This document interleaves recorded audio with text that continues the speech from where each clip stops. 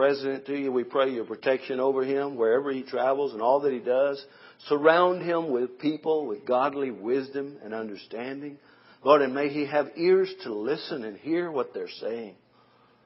And we just pray for a revival to take place across this nation of conservatism, Lord, to just sweep across this nation, Lord. We thank you for all those who are running for office, political offices. We ask your protection over them. But we pray, Father, that they would seek God in all that they do. And may the decisions that they make for legislating laws and initiating laws, may they ask you for wisdom and what you would have them to do in Jesus' name.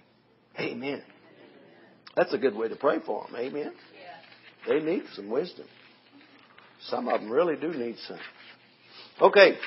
But the message title today is Our New Identity. I have this is part 17 in the series that I started on back in September. I don't know, you could call it a series, but it's just been this is part 17 in a series of messages that I've done on just grace and truth of what the Bible says about issues, certain issues and things. And has it been helpful to any of y'all? Have y'all learned some things in the midst of all this today? So we're on part 17. I have one more message next week that I may stop the series and go into some other subject matter. But I don't know yet what God's going to do. Because I thought I was going to finish up last month, but I'm still going. But it's just some things that still pertain to that same subject matter about passionately presenting God's grace and truth. We need to be compassionately. We need to be compassion. We need to be compassionate, right? But we also need to be full of passion in what we share and how we witness to people. We need to care for those people, and we need to present it with passion so that they receive it. Amen. And we said last week that the gospel is the power of God that releases the effects of salvation in our lives. Amen. Now, remember, we ended service last week with a wonderful time of repentance and recommitting our lives in spirit, soul, and body to the Lord. We always want to do that. We realize that our bodies are what last week we learned. Our bodies are the temple of the Holy Spirit, right? And we are to honor God in spirit, soul, and body. So in order for us to do that, we know that apart from Jesus, we can do nothing. Apart from Jesus, we can't do anything. But in Christ, we can do all things. Amen.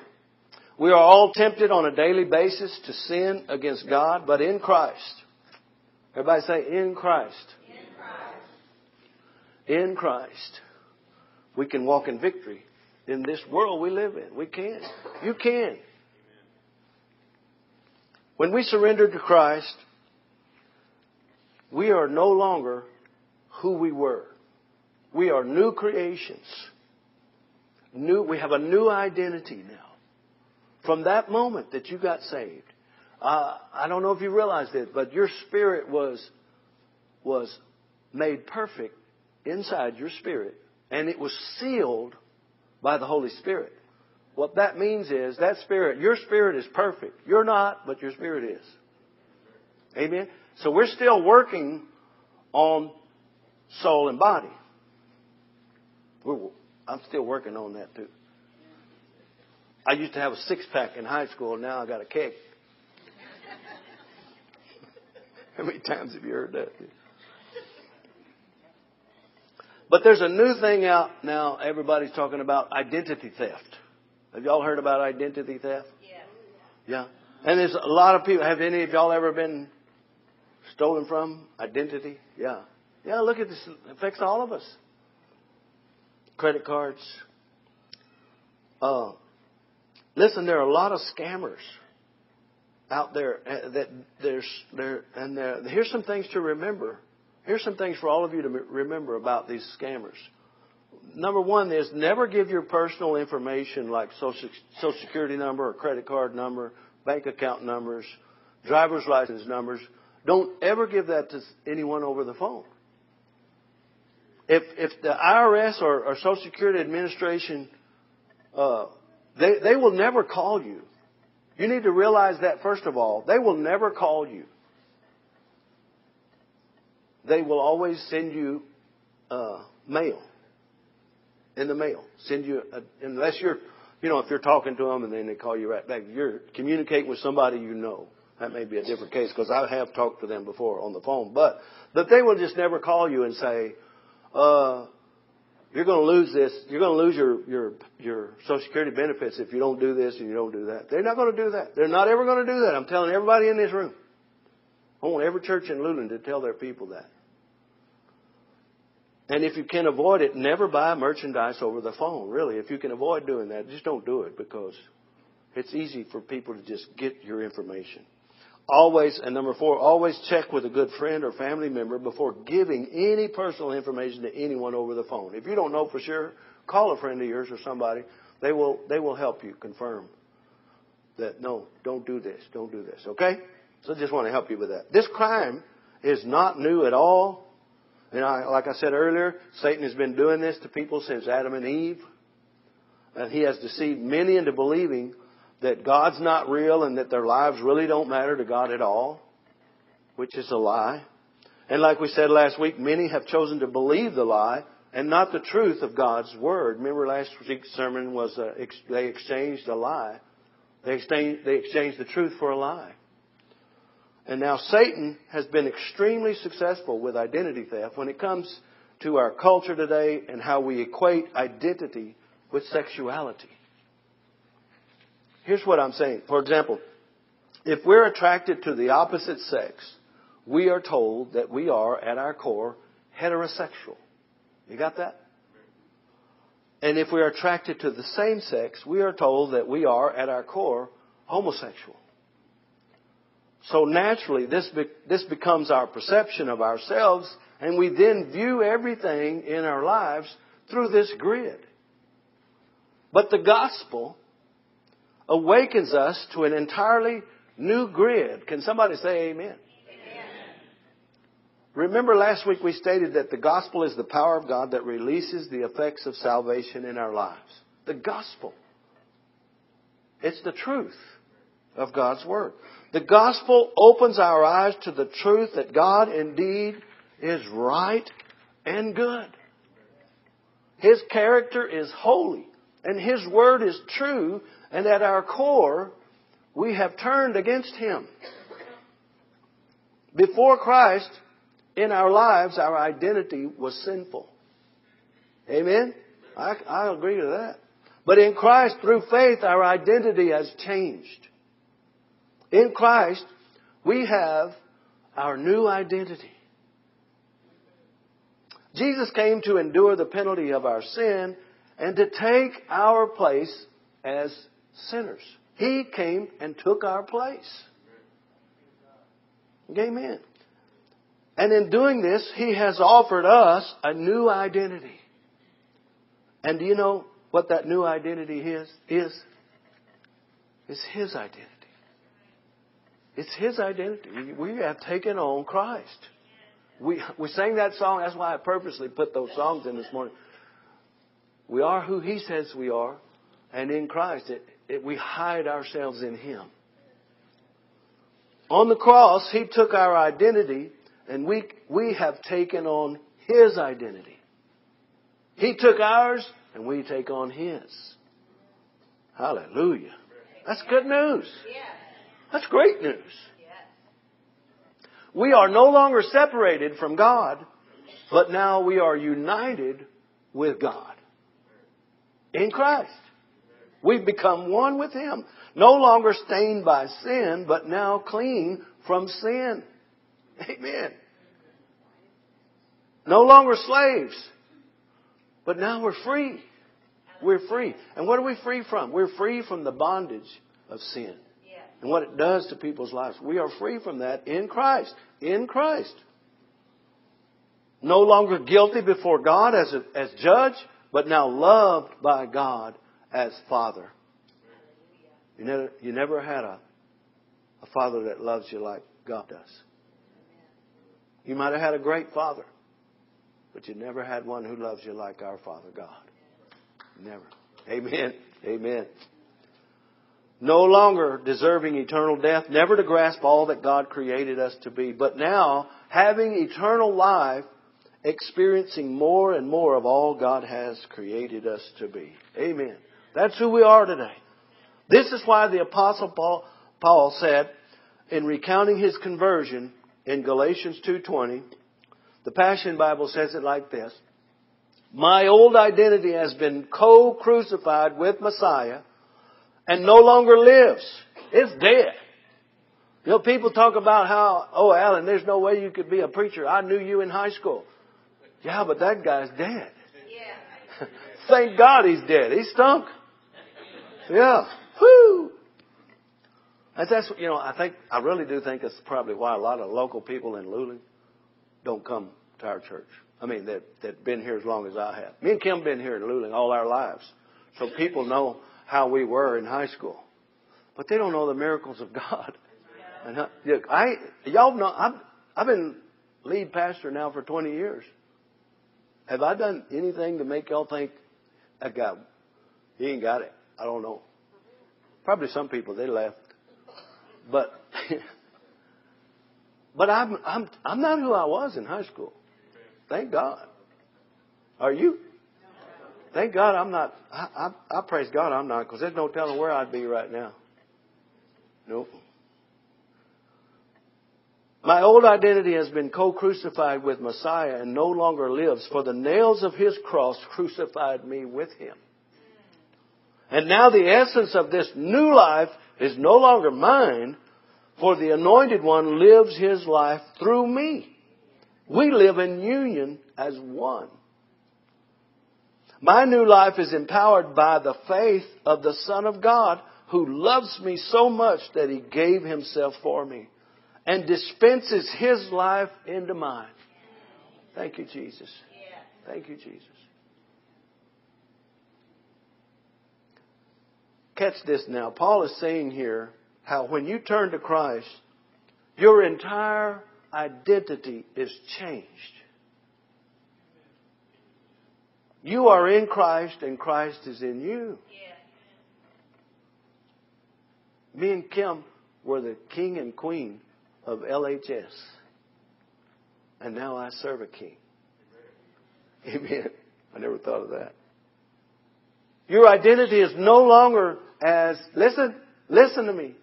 Your identity is no longer as a heterosexual or a homosexual or an addict or an adulterer or a fornicator or a liar or a filthy, stinking sinner. That is not your identity any longer. Amen. Amen. You have a new identity. And the Holy Spirit of Christ in you is the one who always reminds you of this new identity. You know, whenever I remember when I got saved at 14, you remember I was telling you? But there were things that I would do as a teenager, and I would feel such guilt. I was, no, why did you do that? It was the Holy Spirit in me at the time. He had me. He's not letting me go. He won't let you go. And He kept me all these years because He saw me here today. But I felt that. And you will feel it too. Still to this day. Listen, we're all saved in here. I hope most everybody's saved. But you still do things that you know are sinful. Yeah. At times. You don't make a practice of it, but there are times when we fail, we stumble. We call it struggling. But it's sin. It's just outright sin. And we do that. We can do that. You can still be saved and go into heaven and still sin. Do y'all all know you can do that? Yes.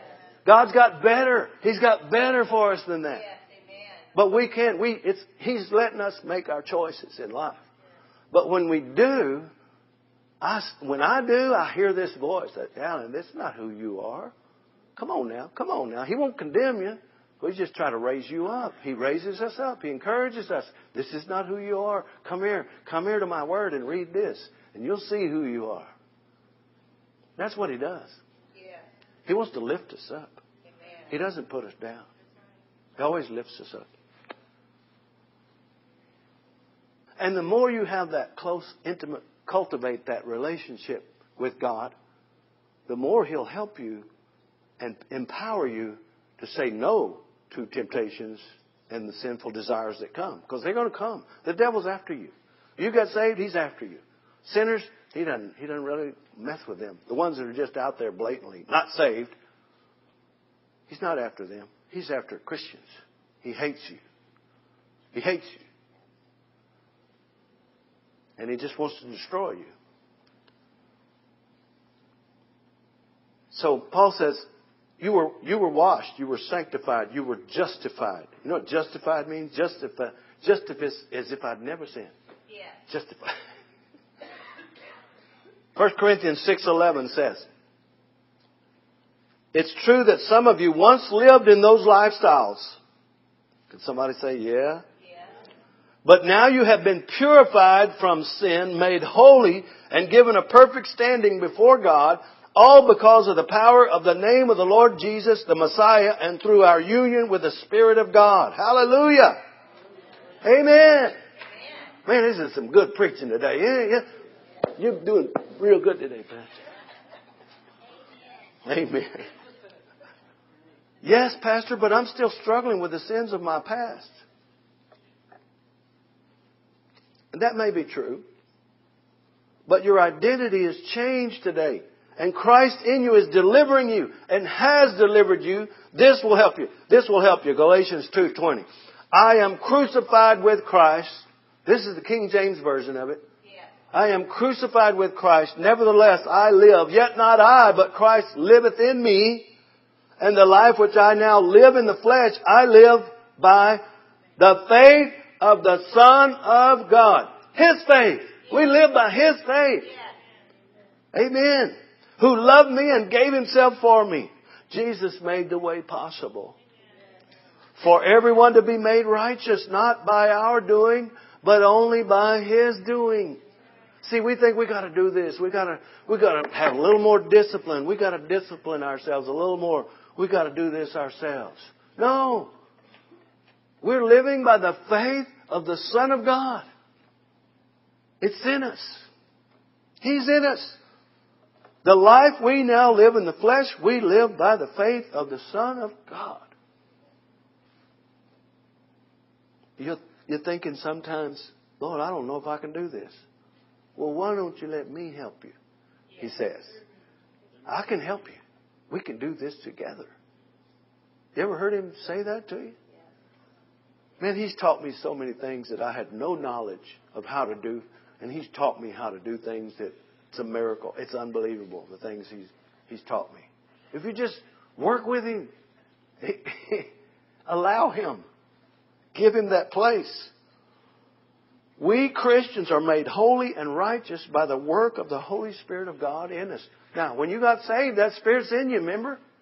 When you got saved, that Spirit was in you. It was sealed. It was sealed. That means the devil can't touch it. Nothing from the outside can touch that Spirit of yours that's perfect anymore, any longer.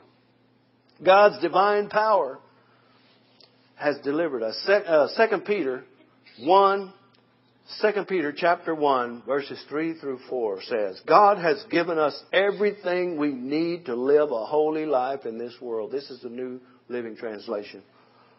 Look at this. Verse 3 says, by His divine power, God has given us everything we need for living a godly life. We have received all of this by coming to know Him, the one who called us to Himself by means of His marvelous glory and excellence. Verse 4, and because of His glory and excellence, He has given us great and precious promises. Listen to this.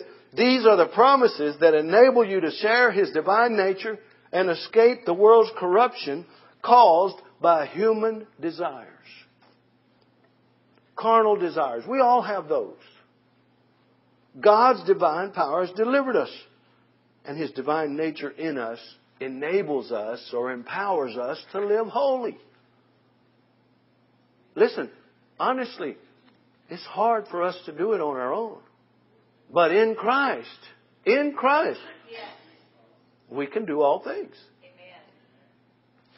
I want to read an incredible testimony, and this is a true story. It's a true story. And I looked it up and I verified it.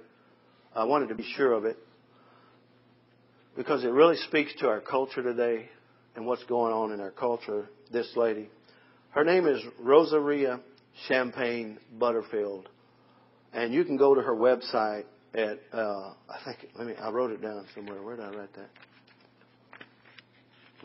that? RosariaButterfield.com. If you want it later, I can give it to you. But she was once a feminist scholar who delighted in disparaging the Bible and all who believe it. Stupid, pointless, menacing, she writes. That's what I thought of Christians and their God Jesus, who in paintings looked as powerful as a Breck shampoo commercial model. That's what she said about Jesus. She described her life as a leftist lesbian professor in these words. My life was happy, meaningful, and full. My partner and I shared many vital interests: AIDS activism, children's health and literacy, golden retriever rescue, our Unitarian Universalist Church, to name a few. Through the compassionate engagement of a pastor who gently responded to a critical editorial she had written in a local newspaper, she saw and heard the gospel. This pastor and his wife showed God's love to her. She started reading the Bible and wrestling with the question, did I really want to understand homosexuality from God's point of view, or did I just want to argue with Him? One night she started praying and didn't stop until the morning. She writes, when I looked in the mirror, I looked the same. But when I looked into my heart through the lens of the Bible, I wondered, am I a lesbian, or has this all been a case of mistaken identity? If Jesus could split the world asunder, divide marrow from soul, could He make my true identity prevail? Who am I? Who will God have me to be? This crisis of faith led her to what she describes as one ordinary day when she came to Christ. In this war of worldviews, she writes, Jesus triumphed, and I was a broken mess. Conversion was a train wreck. I did not want to lose everything that I loved, but the voice of God sang a sanguine love song in the rubble of my world. I weakly believed that if Jesus could conquer death, He could make right my world. Amen. There's some very interesting points here in this testimony that I want to bring to our attention. And, she has some others. She's written books and some other. You can go to her website and read some of her materials. But there's some points that I want to point out to you here. First was that what led this woman to her true identity in Christ was the wonderful work of the Holy Spirit through this compassionate pastor and his wife who showed God's love to her. They didn't come to her with judgment and hatred. They came to her with love. Yes. Just like Jesus did with the woman caught in the act of adultery. He didn't. He's the one that could have stoned her, and he chose not to. And He told her to go. He didn't dismiss her sin, but He told her, your sins are forgiven. Go and sin no more. And His love and compassion for her set her free. The pastors here were being faithful in their love and compassion for others as Christ is. And they showed her love, which led her to begin reading the Bible. Maybe you know someone like this. And you want to see them set free and delivered. There's those 1-year Bibles out there in the bookstore. What if you had an opportunity and you sat down to talk to them and you give them a Bible? And just say, read what God says.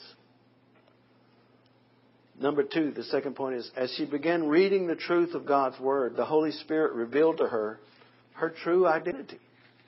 This book tells us who we are.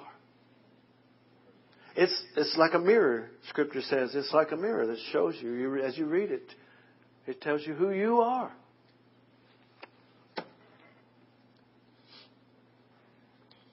This gospel call, the third point I'm on, this gospel call is not only crucial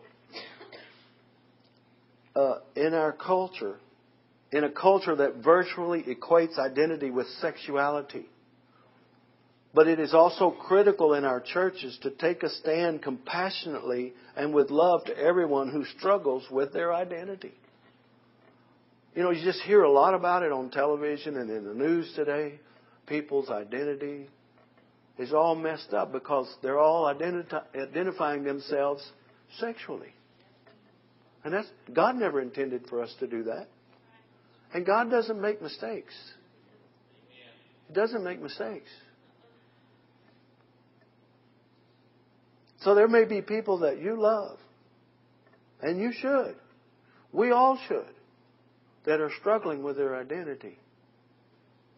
We know, all of us know, I have one in my family. I know. We love them. And we don't want to see them stumbling and striving all through their lives with the wrong identity. Because that's basically what it is. They've chosen to believe a lie. They've exchanged the truth for a lie. Think about this for a moment. For Rosarita Butterfield, the call to follow Jesus Christ wasn't an invitation to receive anything she wanted in this world. It was a summons to leave behind everything she had. That's hard. That's probably hard, very difficult for some people to give up everything they've had all their lives. So you can find out some more reading her articles. But as the church in our culture, we must make sure not to preach a gospel that merely imagines Christ or portrays Christ as the means to a casual, conservative, comfortable Christian spin on the American dream. And I think a lot of churches have done that. And I've probably said some things in here too over the years, and I'm still learning how we need to be more sensitive. And we're not going to take a course in sensitivity. But we need to take a course in reading the Word. And get into His Word. Because there are people out there still struggling with their identity, and we want to help them. We need to be there for them. That kind of gospel won't work in the gay and lesbian community or anywhere else for that matter. That casual kind of Jesus will fix you. He's got everything for you.